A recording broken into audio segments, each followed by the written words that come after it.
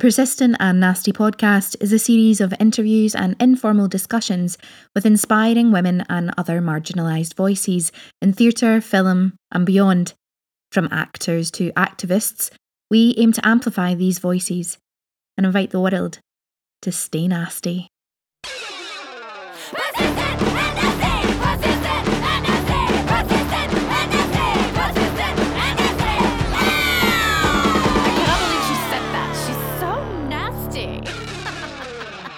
If you enjoy the Persistent and Nasty podcast and support the work that we do, please like, download, subscribe and review each episode. It really does help us get our message out and our incredible guests heard to as many people as possible. Hello you gorgeous lot, and welcome to another episode of the Persistent and Nasty podcast. Elaine here, how are you all doing? Hope you're looking after yourselves, each other, staying well, and if you're lucky enough to have the sunshine, make sure you are wearing that SPF and not getting burnt. Today's episode, I chat with the brilliant Sarah Ray. Sarah is an actor, musician, and up until recently was the front singer for the band Sarah and Junebug. Their EP actually drops today. So we have put links to where you can find that in the show notes. Make sure and check it out. It's absolutely great. We talk about so many different things. We talk about being a musician and an actor and what that brings. We talk about finding your own path, the process of songwriting. Sarah also started to write plays. We talk about growing up in Scotland and being queer, and also going to Catholic school and being queer. We talk about being an actor and what that means nowadays, being queer as well. Really important conversation, and since it is Pride, it feels very apt that this is today's episode. And for everyone, happy Pride. But as always, we celebrate and support and are with everyone in the LGBTQIA community all year round, and always will be. You can follow us on all social media. Twitter at Persistent Nasty, Instagram at Persistent and Nasty, Facebook Persistent and Nasty. You can send us a wee email to persistentandnasty@gmail.com. You may have noticed on our social media, we are starting to share some of the amazing testimonials that people have sent us. If you want to send us one, we would love to read it and share it with everyone. Your support and your encouragement and your constant backing of us means the absolute world to us. So thank you so very, very much. You can also follow Louise and I on social media also. Louise is at Ms. Louise Oliver on both Twitter and Instagram, and I am at Elaine Stirrett on Twitter and Elaine.Stirrett at Elaine.Stirrett on Instagram.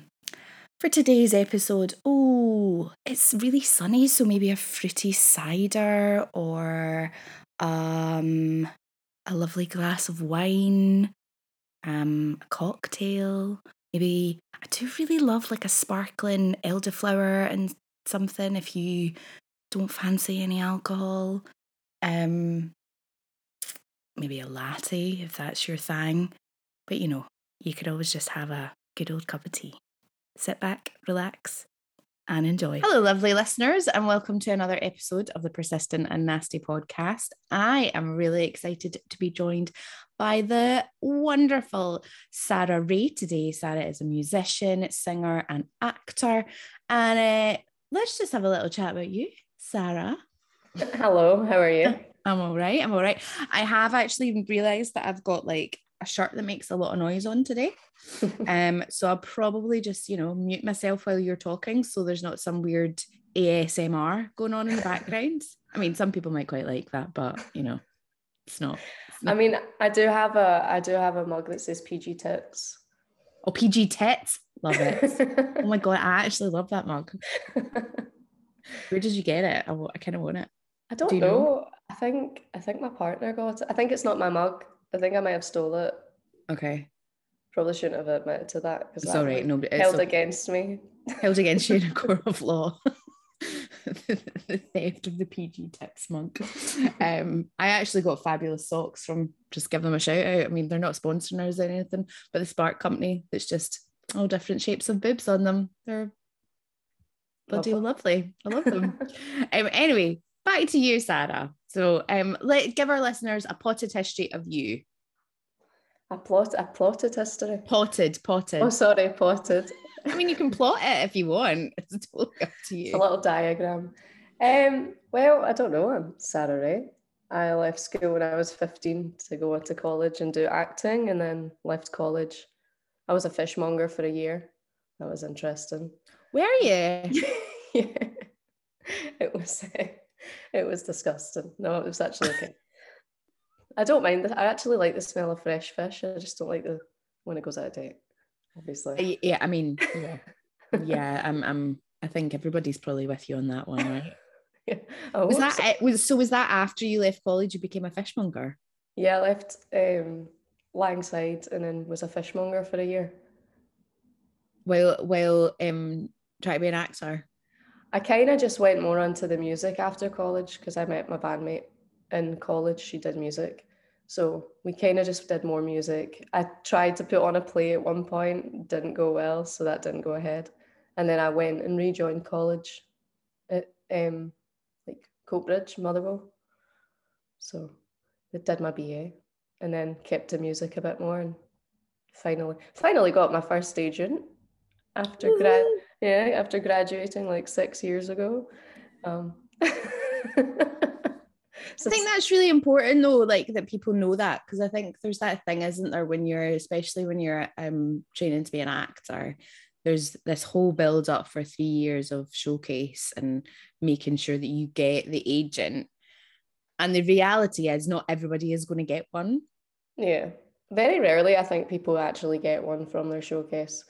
Like, I think I only know a handful of people that actually did from both of the courses. So yeah, very rare. I don't know if it was like more in that time as well, but if I had long, like short brown hair, brown eyes, so I looked like half the people in everybody's like registry or whatever. So. Yeah, in their books. Yeah. So they didn't need another one. So and that's also, but it's that thing, right? Because it's like, when you're doing your course, you're just kind of doing your stuff and you're focused on everything else. But actually, that kind of conversation that you've got to have with yourself as well, like in third year of, well, what is it that makes me different from somebody that, as you say, they could have 10 people already on their books that have got long dark hair and brown eyes and like height 5'6", 5'7", If only I was that height. Well, I can't ride roller coasters. Jesus. That's not true. You're not small. People say I give off tall energy, but then they meet me and they're like, I thought you'd be taller. And I'm like, I can't help that. Do you know, it's so funny. I don't think I think you do give off tall energy. Anyway, we can talk about your tall energy later on. Fine. So you left school at 15. Was it always performing that you wanted to do? I always wanted to perform. I think I was always like, I'm one of 5, so I've got a big family. So like if we were fighting and my brother would touch me, I'd throw myself down the end of the hallway and pretend that he just rattled me down there. My mum used to be like, you'll win an Oscar one day. But I never really got into acting until I was like 14. And then I was like, oh, I could go and do this straight out of college, straight out of school. So I just kind of left and I didn't really want to do anything academic. I didn't like school. The structure of school was really like prison-y. So, especially like a Catholic school when you're like a young little queer character running about. It's not the safest place being in a Catholic school. But yeah, it was fine. I enjoyed the performance side of it. So I do both acting and music because I like doing both, basically. There's so many people, especially just now, and certainly it feels like in Scotland, the kind of actor musical thing is like really huge and makes me kind of think I should have learned an instrument all the time. It's never too late. Do you know, I think my sister got the musical part, like, and I am just like, I have tried to learn the ukulele, but in which it seems like everybody can play the ukulele, and I'm like, I can't play the ukulele. You can't? No. I don't see, because I learned guitar first. I just keep going to play guitar chords on it, and I haven't processed in my brain that it's different yet. Ah, okay. So I just hit random things until it sounds okay. Maybe I'll just start doing that and see what happens. So I'd really love to talk a little bit more, if you're cool with it, about being queer and being at a Catholic school and what that was like. Yeah, I mean, it was still like I didn't properly come out until I was older. But when you look back and you kind of process the whole, like, why did I act like this? Why was, like, I don't know. I actually had quite a few boyfriends because I think I was very like hiding the fact that I liked the girls in my class too. If they hear this, I don't fancy you, I never did. But but like I think it was just a big like learning curve because you go to like we had like pro-life conferences and had like a teacher who was very like very anti-gay. And I remember being sent out of class because he spoke about his son who did rugby all the time. And I was like, well, what if your son turns out to be gay? And I got sent out of class for asking. So it was just, I used to ask them questions I weren't meant to ask. So I got sent out of class quite a bit for it. I wasn't a quiet queer. I was quite loud. I wasn't a quiet queer. That's where's Misha with my badges? Like that, like I wasn't a quiet queer, should be on one of our badges. Um that's a really interesting thing of that. So how long ago would that be that you were at school? 10 years ago? Yeah, 10, 11, yeah. 10, 11 years. So just in that kind of 10, 11 years and the kind of change that has happened, and, pro-life conversations within your school and anti-gay conversations within your school.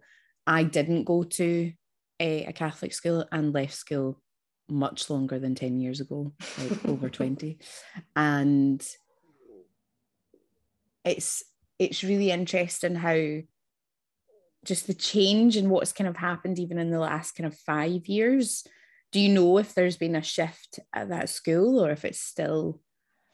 I don't know about the particular school. Like I know people that still work at the school, um, and the conversation never really comes up about sort of that. But obviously in different schools it is very a lot more like it's a lot more heard of to have like gay, bisexual, queer, like students at it. Like I've got family members that are still in school and like out and living their best lives. But it's interesting that kind of dynamic that they're exploring it so young. Um, yeah. I don't know about the particular school though. I don't think half the teachers are still there to be honest. And it's a Catholic school, so they're not going to teach you. They're not going to teach you sex ed, never mind gay sex ed. So. Yeah. Yeah. I wonder if they're still teaching pro-life as well. Because it's obviously a hot topic. Yeah, especially now, yeah. The Mm-hmm. pro-life was just like one class and they were like, we need people to, like they made people go to conferences like in Loch Lomond and you would just be in this conference with all these people and they'd show you a video and it's this woman who was like, I'm my mother was sexually assaulted and now I'm born and look at me, I'm an advocate for pro-life. And it's just like, okay, each to their own. But yeah, very heavy stuff you get taught in that RSE. Yeah, that's heavy. Yeah. Okay, and then you went to Langside and you did your 3 years there. And how was that for you, like, again, as a queer person at that point? Yeah, Langside's really where I grew up. And like, because I was young, so I was like 15, turning 16. So like, didn't really know where I was at. Like, I had different sort of hormones than what the girls in my class had because they were all like 18. Not all of them, 17, 18. So like for me, it was like a growing up stage. So like when you're in fifth and sixth year, people are like, oh, you really discover yourself. But I really discovered myself through college and through acting. So it was a really nice way to express yourself without going insane. But it was fine. I never really explored it properly in college. I'd like come out and go back in again. I'm like, well, no, not quite ready, not there yet. And yeah, I waited quite a long time before actually exploring it and going on dates with girls and stuff. It was never a big thing. I was always just really loud. But yeah, I don't know. It just took a while to explore it for me. It took a while for it to become a confidence thing and be able to speak about it and stuff. I think it's really important that people know that, you know, things that people, we all process things at different times, and we take our we all can come to things at a later point. Some of us come at them earlier. It doesn't, because it does feel sometimes that there is this, you need to know what you are really early on, and that's it. And you need to know like what you want to do and who you want to be and all of these things, when actually most of us are just trying to get through the day. Yeah, I mean, like I had like relationships with guys during college. I had like meaningful relationships. I was always quite open to the fact that I was bisexual, just because I was like, yeah, do you know what I do like? I do appreciate the female form.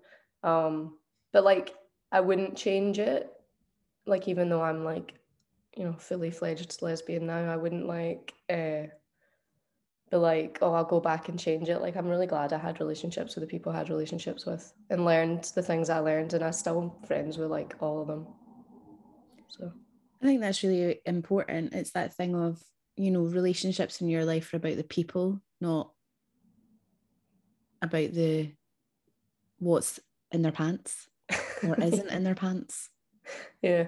I think it's, you know, relationships are, it's how we grow, I think, as well as performers in particular, like how you move through the world and the people that you meet, that has an impact on you and gives you experiences that you need, really.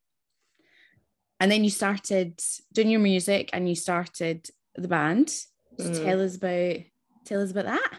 Yeah, Sarah and Junebug. We're yeah, it's like 8 years ago or something. We're actually just releasing our first EP at the end of this month. We're all online and stuff. We've got like Spotify and all that, but that's good. We played a lot of really cool shows. We got to play Transmit, supported Emily Sandy, Tom Walker, just stuff like that. Like we've had a lot of like fun like memories, and we travel about quite a bit just doing like pub gigs as well. So it's been nice. It's been a busy few years with it. So yeah, it's nice to have everything, have the best of both worlds. That's why I'm like going back into acting as well. It's nice to be able to do both. Yeah. There's probably that thing as well, right? That your music gives you a different confidence going into auditions, and then vice versa in that sense. Yeah, definitely. Like I always get asked like, what do I prefer, music or acting? I'm like, well, no, I like both. I don't like, do you know what I mean? So when you're going in to do like an audition and they want you to perform a song or they want you to send, I had an audition where they wanted me to play an instrument to show that I could play it and then just sing, and I was like, this is the easiest audition of my life, because like I can understand and like learn and retain music information more, whereas like words I'm like, okay.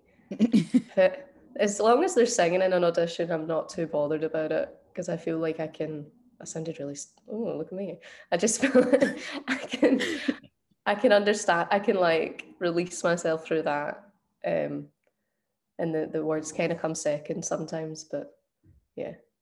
Yeah, that release through music. I think even people who aren't musical in that way would totally understand that.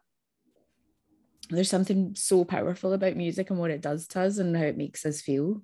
No, thank God for music, honestly. Yeah. I mean, sometimes I have days when I'm feeling like, if I've just been feeling really shitty, I just I'll put on some musical theatre and I'll just like sing my little heart out for a good couple hours, and then I'm like, oh, I feel a bit better. What's your go-to musical? Oh, it varies. What's my go-to at the moment? I do love Waitress. I was just about to say that. It's so good. I do love it. Hamilton, obviously. I mean, everybody's going to say that, right? I've actually never seen it. I've never seen it live. I've only seen it on Disney Plus, so I can't and listened to the soundtrack.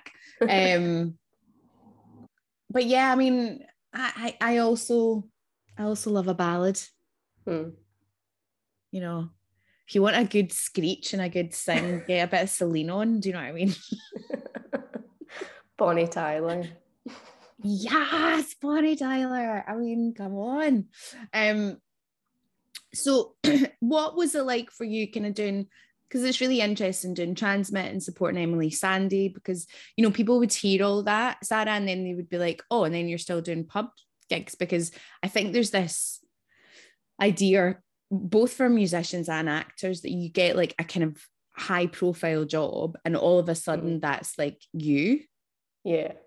It's we did the show Emily Sandé's Street Symphony, and it was on BBC Scotland, and it was like she went around buskers and basically was like, oh, you're good, come do this like concert with me with the BBC National Orchestra, and we did the show, and the show came out, and then supported her, and then we supported her, I think it was 2019, and then early 2020 we supported Tom Walker, and then Transmit was meant to be 2020, but lockdown had just come up, like the first wave.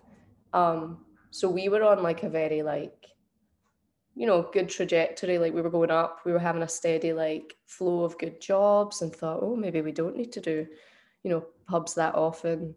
And then COVID hit, and it's interesting during COVID because it's either made musicians or kind of just plateaued them slightly.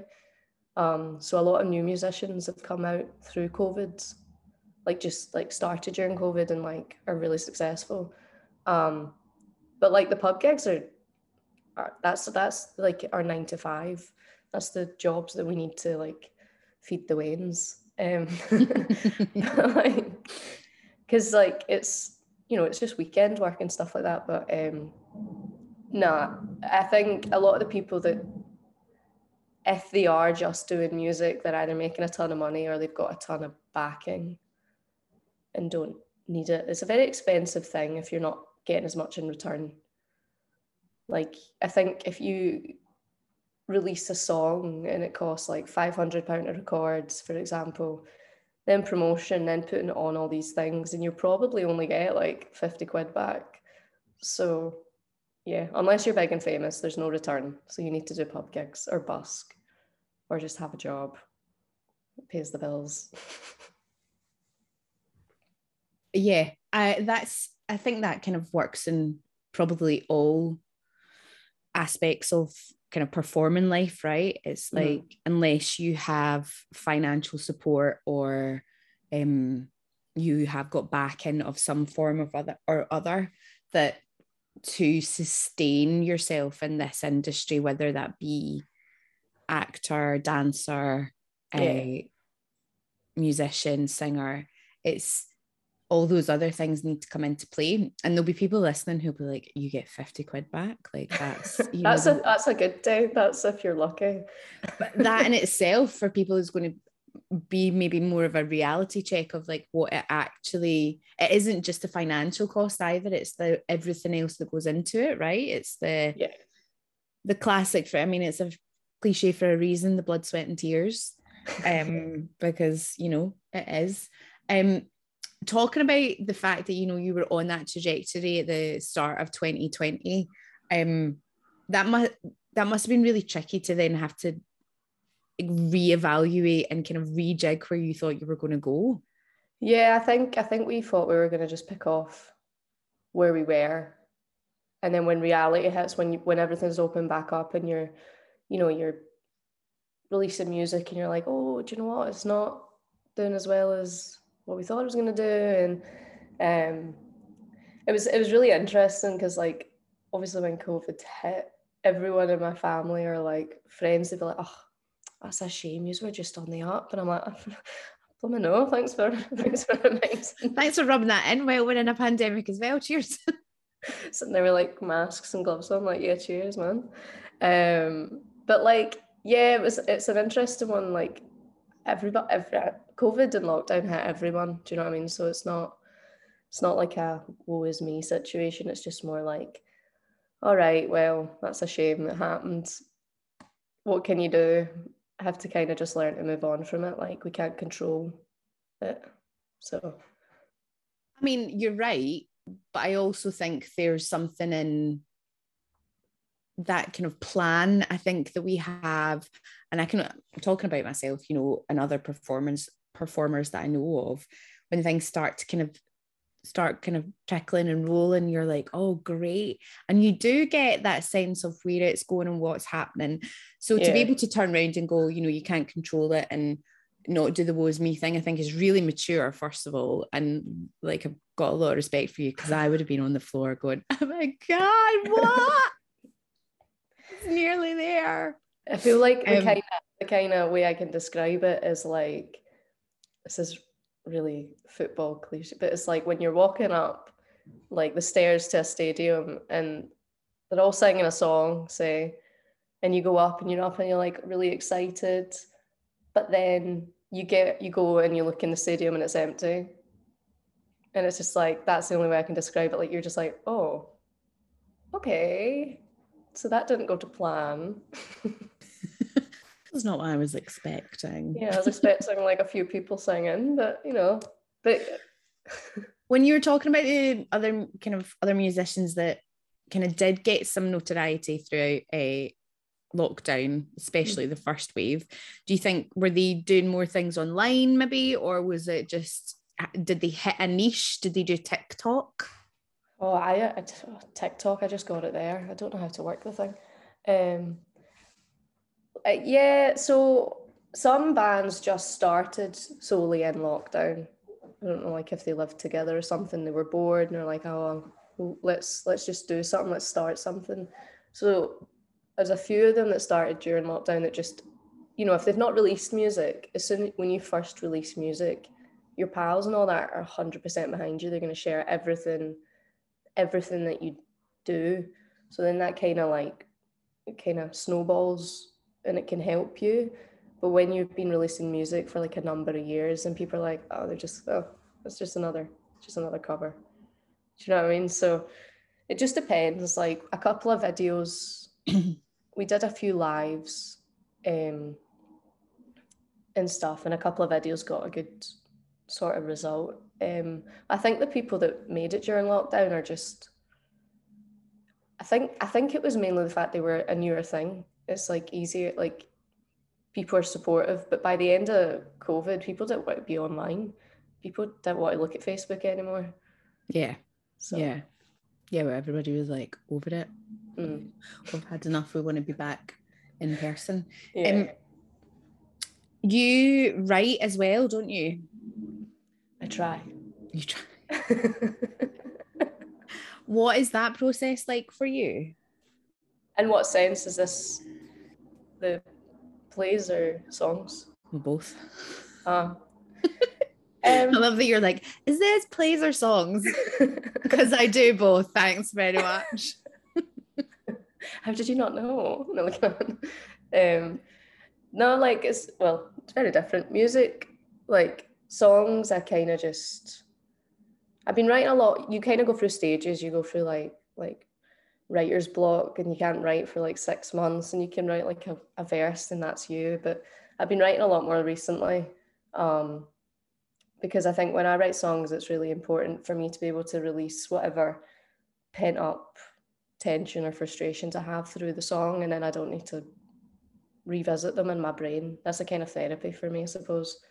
But my kind of process is just find nice chords that work and then try and make a melody. Kind of just happens. When people ask me how to write a song, I'm like, I don't know, like get your rhyming words. So is that words. always just come to you? You've never done any kind of like, you didn't go and study songwriting or anything like that? It just came to you? No, I never got any like lessons in music. The songwriting especially is just been writing songs since I was like wee, just like singing wee silly songs running about the house. And then when I learned guitar, I was able to do it a lot better. and just spent a lot of time just writing, just, don't know, putting feelings on a page. Getting those feelings out. When did you start learning the guitar? I remember I started learning it in 4th year of high school because one of the girls was getting guitar lessons and I wanted to be better than her.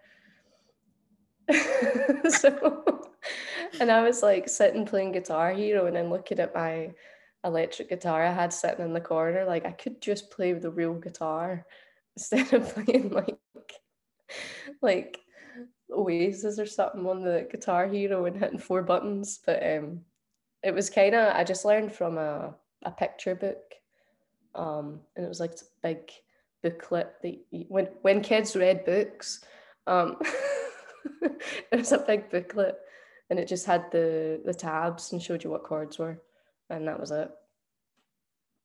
So have you always been musical? I've always sang. My mum says I used to like run around with when I used to wear dresses when I was young. This is quite bad. I used to, the song Flash. I used to like flash during the word flash. I used to go flash. And I always I remember singing O Flower of Scotland for my primary 7 graduation, but I'd done it, I don't know why, but I had sang O Flower of Scotland in the most English accent humanly possible. So I'm like, there's a video of me like standing on the stage singing this solo, and I'm like, "Oh, flower of Scotland." I mean, okay. The video's now burned. Is it really though? It'll be on the internet somewhere. Nothing ever leaves the internet. It was just a DVD. Oh, you're like, yes, thank God. Yeah, it's not going anywhere. Like I've got one video on YouTube of me, little 17-year-old me singing Try by Pink, and it's awful, and I can't remember my login to take it down, and I keep reporting it. You're reporting your own video because you're like, get it gone. Yeah, it's a different account, so I keep reporting it because I don't want it there, and I'm like, every week there's a new report. This is spam. It is that thing we kind of forget, but the internet remembers everything. Nothing. Yeah. Once it's out there and up there, it never goes. It's there for all time. Yeah, I got most of them away. Just that one. Just got rid of that one. What about the plays, Sarah? I've written a few plays. I've only put one on stage in my wee lifetime. When I left, like Coatbridge College, and I think it's New College, Lanarkshire actually, but New Clan, yeah, New Clan. But Coatbridge. I need to sound tougher.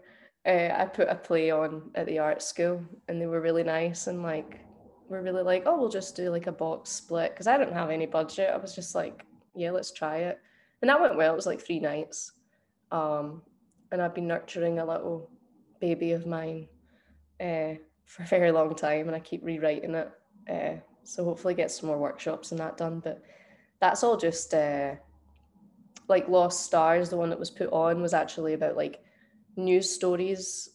So there was like a story of 3 girls, and then in between would be like news stories and how these girls would react to them. So like the Orlando shooting in the gay club and stuff like that, and then it's them processing it, and then it was just different like flashes up and stuff like that. But I like to make it quite, the audience like sat in the middle, and there was 4 stages instead of like a one wall thing, and then they just like looked whatever the scene was. So when I write, I always write with how it's going to look on stage in mind. It's not just a story. Like I'm like directing it in my brain at the same time. Yeah, so coming from it from a really visual kind of point of view as well. Yeah I think so many of us that are creative do that. The visual is always there as well as everything else. It's just kind of in the background.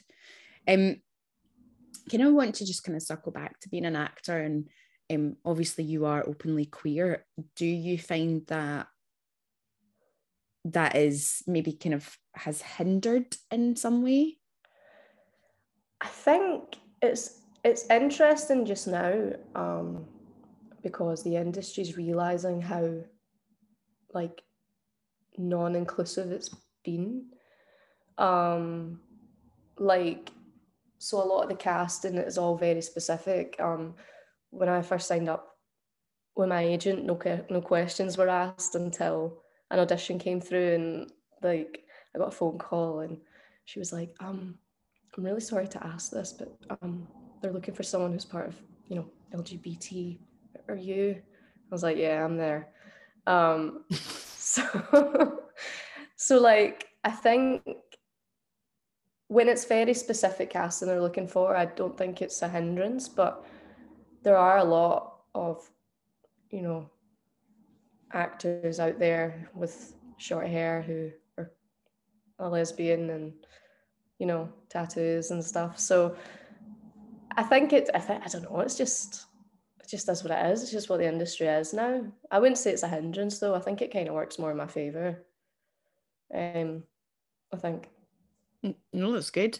I think because the reason I ask is obviously for years there's been such a lack of visibility, and as you say, like a lack of inclusivity. And I think that the work that has been happening for me probably the last 10 years, even, but in particular the last 5, it's good to know that that is actually being embedded rather than it all just being lip service. Yeah. And I was watching Instagram today, and one of my friends had shared something because what had happened yesterday was I'm sure you've seen it because I know that you are a big football fan. The player down south who has come out, he's gay. First openly gay male footballer in the UK in decades, probably. Well, yeah, the first guy that did it, that came out, I don't remember his name, but he this was like the 90s, the 80s or whatever, and he used to get booed off his own fans and just couldn't really live his life. But it's a very different world now, so hopefully he gets a good response. But he's very young. So. He is very young. But it just, somebody had said something about, talking about the coming out thing and how, I mean, for me, I'm always like, why do people need to come out? I'm just like, why is this even a conversation? I'm a bit like, why can't somebody just go, this is who I'm seeing? Yeah. This is what it is. But the person on Instagram that I saw made a point of, if you've never had to do that, you're already in a position of privilege. Yeah. And I think what I think about is with our industry is there are so many people who are in have various difference of privilege, whether it be they are from an upper class background or, well, they're white, straight, male, etc. So that privilege is already there, but it's just, I think that thing of like wanting to know that the industry is making the changes that it promises. Yeah, I think even voiceover auditions, it's like, yes, we want someone part of the LGBT, and it's, that's a big step up because you can't see who's behind the voice. Do you know what I mean? Like, you can't see them. So like, even if they're like proper looking for that department, like there are a lot of like companies that are definitely striving for like equity and equality in that department. Yeah. I think I'm so cynical, it's really bad, because there's that part of me that's just kind of thinking, well, as long as you are doing it because you're doing it for the right reasons and you're not doing it just as a box ticking exercise so that you can say at the end of the year, we employed X amount of people from... Yeah, so you can get your funding. Yeah. I'm like, it should be from... Yeah, everybody knows and can sense where I'm going with that one. But no, I get you. It's there's this cynical part of me. I'm like, we shall see. But it's really good that you don't feel that is a hit, nor that it should be.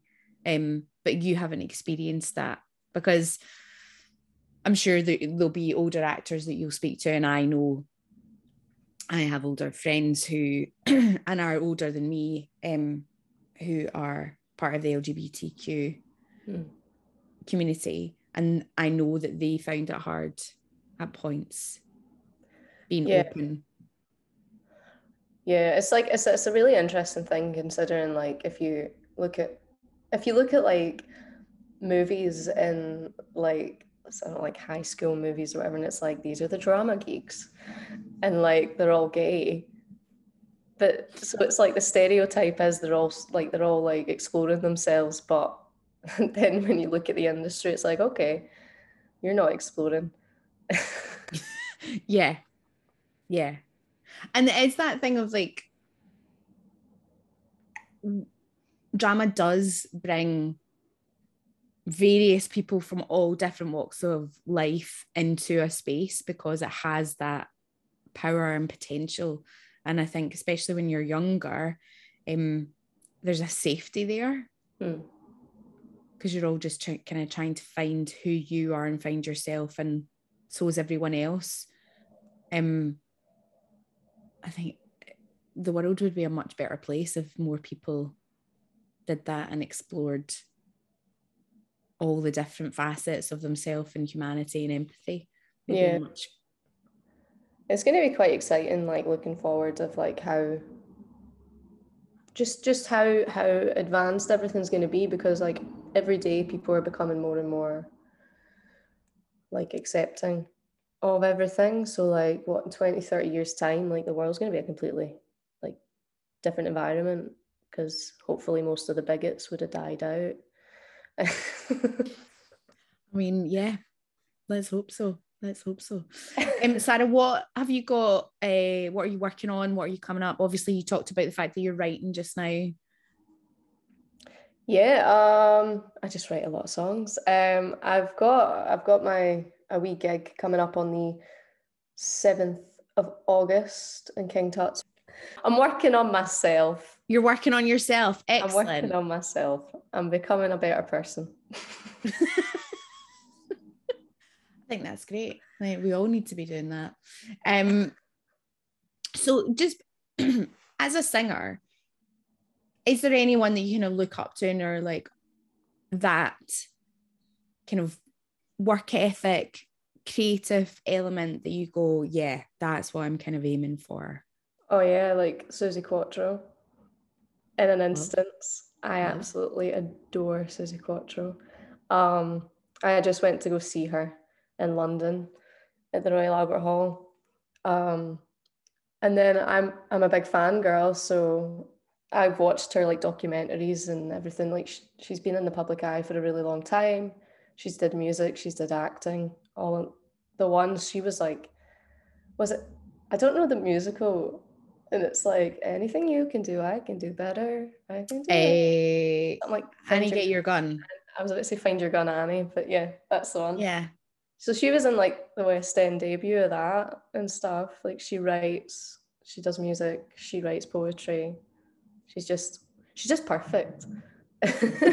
she's just perfect, and she's so responsive to like people, her fans as well. So yeah, that's who I want to adopt me. Okay, great. We'll make that happen. We'll start that process. Sarah, before we finish, we always like to ask the question, what does the phrase persistent and nasty mean to you? Now, I know that you know why we're called persistent and nasty, so everybody who listens on the regular will be really glad that I'm not doing my little spiel. So, Sarah Ray, what does persistent and nasty mean to you? It means that I can be out loud and proud as much as I want to be. Oh my God, I love that. Thank you. I was practicing it for like 4 years. No, I have been waiting for this moment. Now it is here. Thanks so much for coming and chatting with me today. It's been really lovely to have you on. Okay, we're going to try and do this. Okay, so until next time, lovely listeners, stay nasty. It's good. It's all good.